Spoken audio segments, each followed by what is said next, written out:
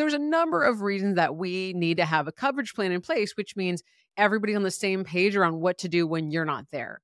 And this can be tough as a business owner, as a team leader, especially when there's a set of things that really only you can handle or that you're doing that your team doesn't have a ton of visibility into.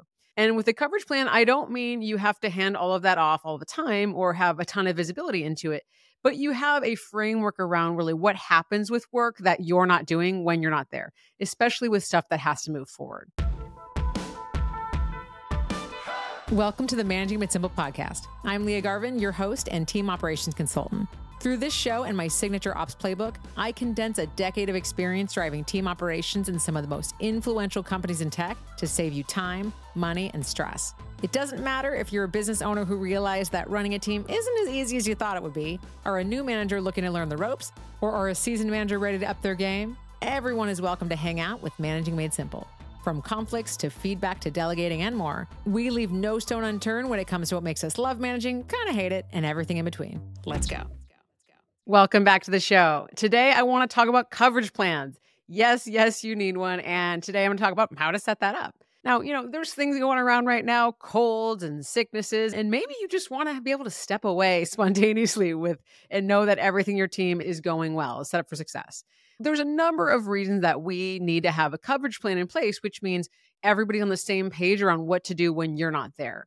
And this can be tough as a business owner, as a team leader, especially when there's a set of things that really only you can handle or that you're doing that your team doesn't have a ton of visibility into.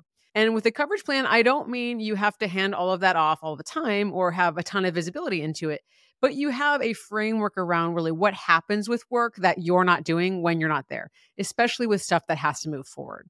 And so I wanted to share today 3 things to think about. But before we dive into that, let's talk about why this is so important. Well, I think when our team members know that there's a set of work that maybe can't get done when you're not there and they don't feel like, there's any visibility into what happens if you're not here, I think people start to wonder. I've been on teams where I felt like, gosh, this one person is carrying so much weight. Like if they're not here, how does this business move forward? I was in a design agency where it was owned by 3 creative directors who really ran the show completely. They did the business development, client acquisition, they ran the creative reviews, they did all the approvals. And when one of them wasn't there, all of that person's projects came to a grinding halt. And if they had been out a week or 2, that would have really thrown off our project timelines. And in that situation, we really worked hard. The project management team and the operations teams really worked hard to make sure we knew, hey, is there a backup creative director that can review this? How do we make sure that other person gets up to speed on the project so that we don't have to tell our clients, hey, there was an emergency and we're just not going to deliver on time, especially if it was something for a product launch or something that we really don't have flexibility on the timeline. So this is going to create some sense of ease and calm in your team member that, hey, we have things figured out if someone was to be out. Now, a coverage plan, it sounds kind of like an insurance policy, and that's really what it is. That, again, when you are not there, can't be there for whatever reason, everybody knows what to do. Okay, you have stuff moving forward. So the 3 things that I want to talk about today, first, having a really clear understanding of what has to get done in a given day, in a given week, in a given month, things like that. Because when you categorize work in that way, okay, if I have to be gone this amount of time, what has to move forward? For example, a client of mine owns a law firm and she does her client billing once a week. So if she was out for a day or 2, then some of her paralegals could take over some of the responsibilities. But if she was out for 2 weeks, we know that, billing is something that she'd have to hand off. So distinguishing between what are the daily tasks, the weekly tasks, and the monthly tasks, that's going to really set you up for success. Same thing if you're running an agency and you do, client reviews every Friday, let's say, or on a certain cadence. Well, again, if you're out a day or 2, you don't have to notify the clients. But if you're going to be missing a few of those reviews and you're the one that usually runs those presentations, that's when maybe you need to have a team member get ready to run those or notify the client you're going to be out. So this set of things, I would just jot it down, start a Google Doc, write down, what are the typical things that you handle that really are on your plate on a daily basis, on a weekly basis, and on a monthly basis. And that's going to give you a sense of what kinds of coverage plans you really want to make. Now, by coverage plan, I just mean a checklist, okay? I don't mean writing a 30-page document about everything that goes on in your day, but saying, hey, every Saturday I do billing and here's what's involved. Every Friday we have that client meeting. Every, end of day Friday, we plan the work for the next week. We go through the Asana board, whatever it looks like, right? So you have a sense of what are these repeatable tasks that you are managing that potentially somebody else could take over. I can't even tell you how many times I've been talking with a business owner or manager and they've said, I want to be a better manager. I just don't know the steps. Tell me what to do and I'll do it. And frankly, I've felt that way too, even when I had been managing people for a while, because this stuff is hard and it changes all the time. So the last time someone asked me for the steps, I made a cheat sheet. Head to leahgarvin.com/scorecard for 20 things you can do this month to be a better manager. This is literally your tell me what to do and I'll do it steps to motivate your team and get better results. There's no time like the present. Grab the scorecard or write freaking now. leahgarvin.com/scorecard. Now, the next thing we want to do is really have a clearly defined chain of command around approvals and decisions when you can't be that decision maker. In some situations, this is, your executive assistant that really has a lot of visibility into the work you do. Maybe it's your ops director. Maybe it's another person in a senior role. Whoever it is, you want to really be leaning on that person to know, hey, you are kind of in the driver's seat if I'm not here, and then making sure the rest of your team is aware of that. So this is really critical when you are handing off decisions that you had made in the past to give that person air cover. Say, hey, I am tasking Jennifer with when I'm not here, she makes the calls. Think of her as me. When she says to do something, you got to do it. So that Jennifer person is set up for success and people don't go, I'm just going to wait till the boss gets back. I don't really know here. So part of your coverage plan is communicating, these are the people I've put in charge of these different areas. And so that's something that can also serve to get you a little bit out of the weeds. You may find, hey, you know what? I kind of want Jennifer always to be making the calls in that different area. Or you might say, hey, I actually, Jennifer's awesome and I really want her owning her space and I still have to make the calls, but she is the right person to make the calls when I'm not here, right? So either way, it doesn't mean you hand those things off forever.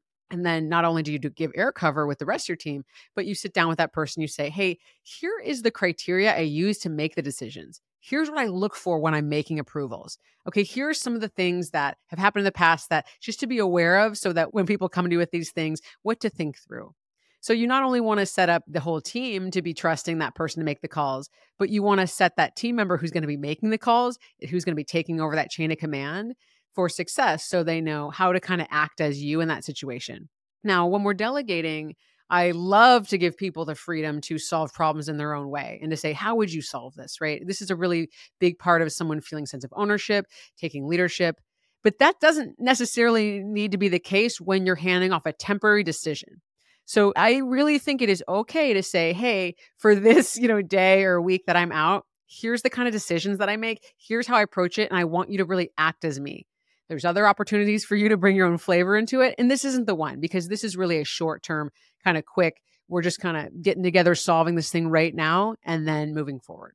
So distinguishing between the two, saying, hey, I totally trust you to make decisions on your own. I totally trust you to act as me. This is that second one, and that's what I need from you in this moment. Clarifying that, I think, is really important as well.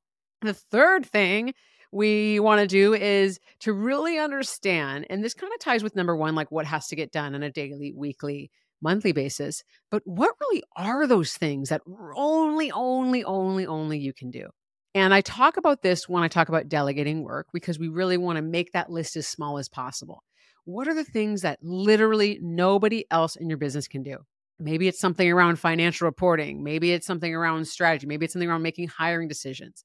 And then look at that list and say, hey, back to that daily, weekly, monthly, of these things that I only can do, if I was gone for this period of time, would this make or break the business? And some things would, some things wouldn't. And of the things that are like, hey, I really need somebody to drive that forward when I'm gone. So let's say like taking, hiring and firing decisions. Let's say that's something that only you can do, like making the final call. If only you can do that, then saying, hey, you know what, for hiring, if I were to be gone, we're going to pause. We're going to pause those because, I'll be back in a number of days or a week, whatever. But firing, if there was some kind of emergency, and let's say you run a med spa or a wellness clinic or a gym, right? And there's some sort of safety issue and somebody has to have that action right away. Having someone on deck that can, help make that call for you is going to be really important. Maybe you have a fractional HR person. Maybe you have an HR consultant you're working with and you have that person teed up of, hey, if I can't be here, I'd like for you to make the call. Maybe you have an emergency that people can actually get a hold of you and say, hey, what happened here? But with the things that really only you can do, you want to figure out, is it super, super time sensitive? Can it wait? or if I have to make that call. Let's say you work in a PR agency or another kind of agency, or you're an event planner, or you have a marketing company, or something like that where you have to make a big purchase and that's something you have to approve. What is the threshold of where it's got to go to you or someone in your network, like where someone can call an emergency contact almost?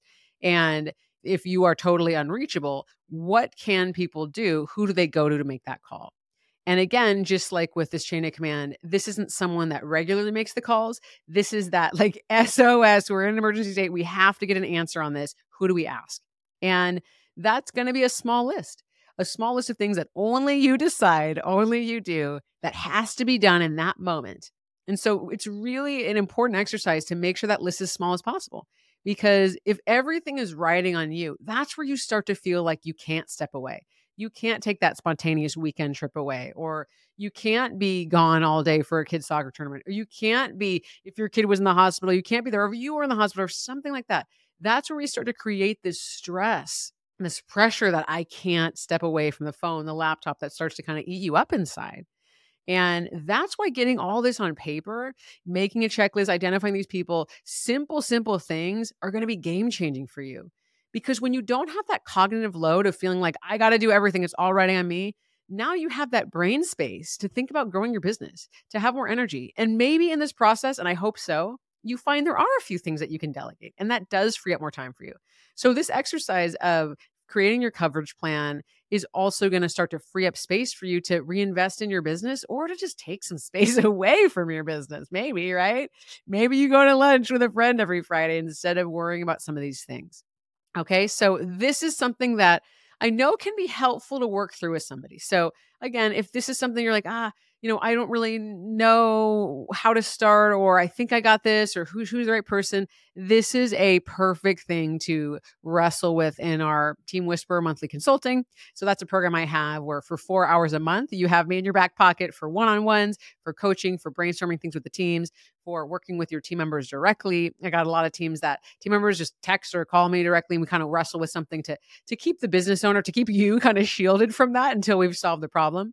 I also, in that 4 hours, can build out processes or kind of tools, systems like that. So this is a really great example of something that we could use in one of those sessions, work through what is that coverage plan, refine it, talk about the rollout strategy with the team, and get you set up for feeling like, whew, okay, I can take some space. And if an emergency happened, my business is moving forward. Okay, so if you're interested in learning more about Team Whisperer monthly consulting, send me an email at hello@leahgarvin.com, or head to my website, leahgarvin.com, and set up your scale up strategy call, and we'll just talk through it. All right, see you next time. That's all I have for today. Thank you so much for tuning in to the Managing Made Simple podcast, where my goal is to demystify the job of people management so that together we can make the workplace somewhere everyone can thrive. With that said, let's spread the word. If you love this episode, please pass it along to someone who might benefit from it. See you next time.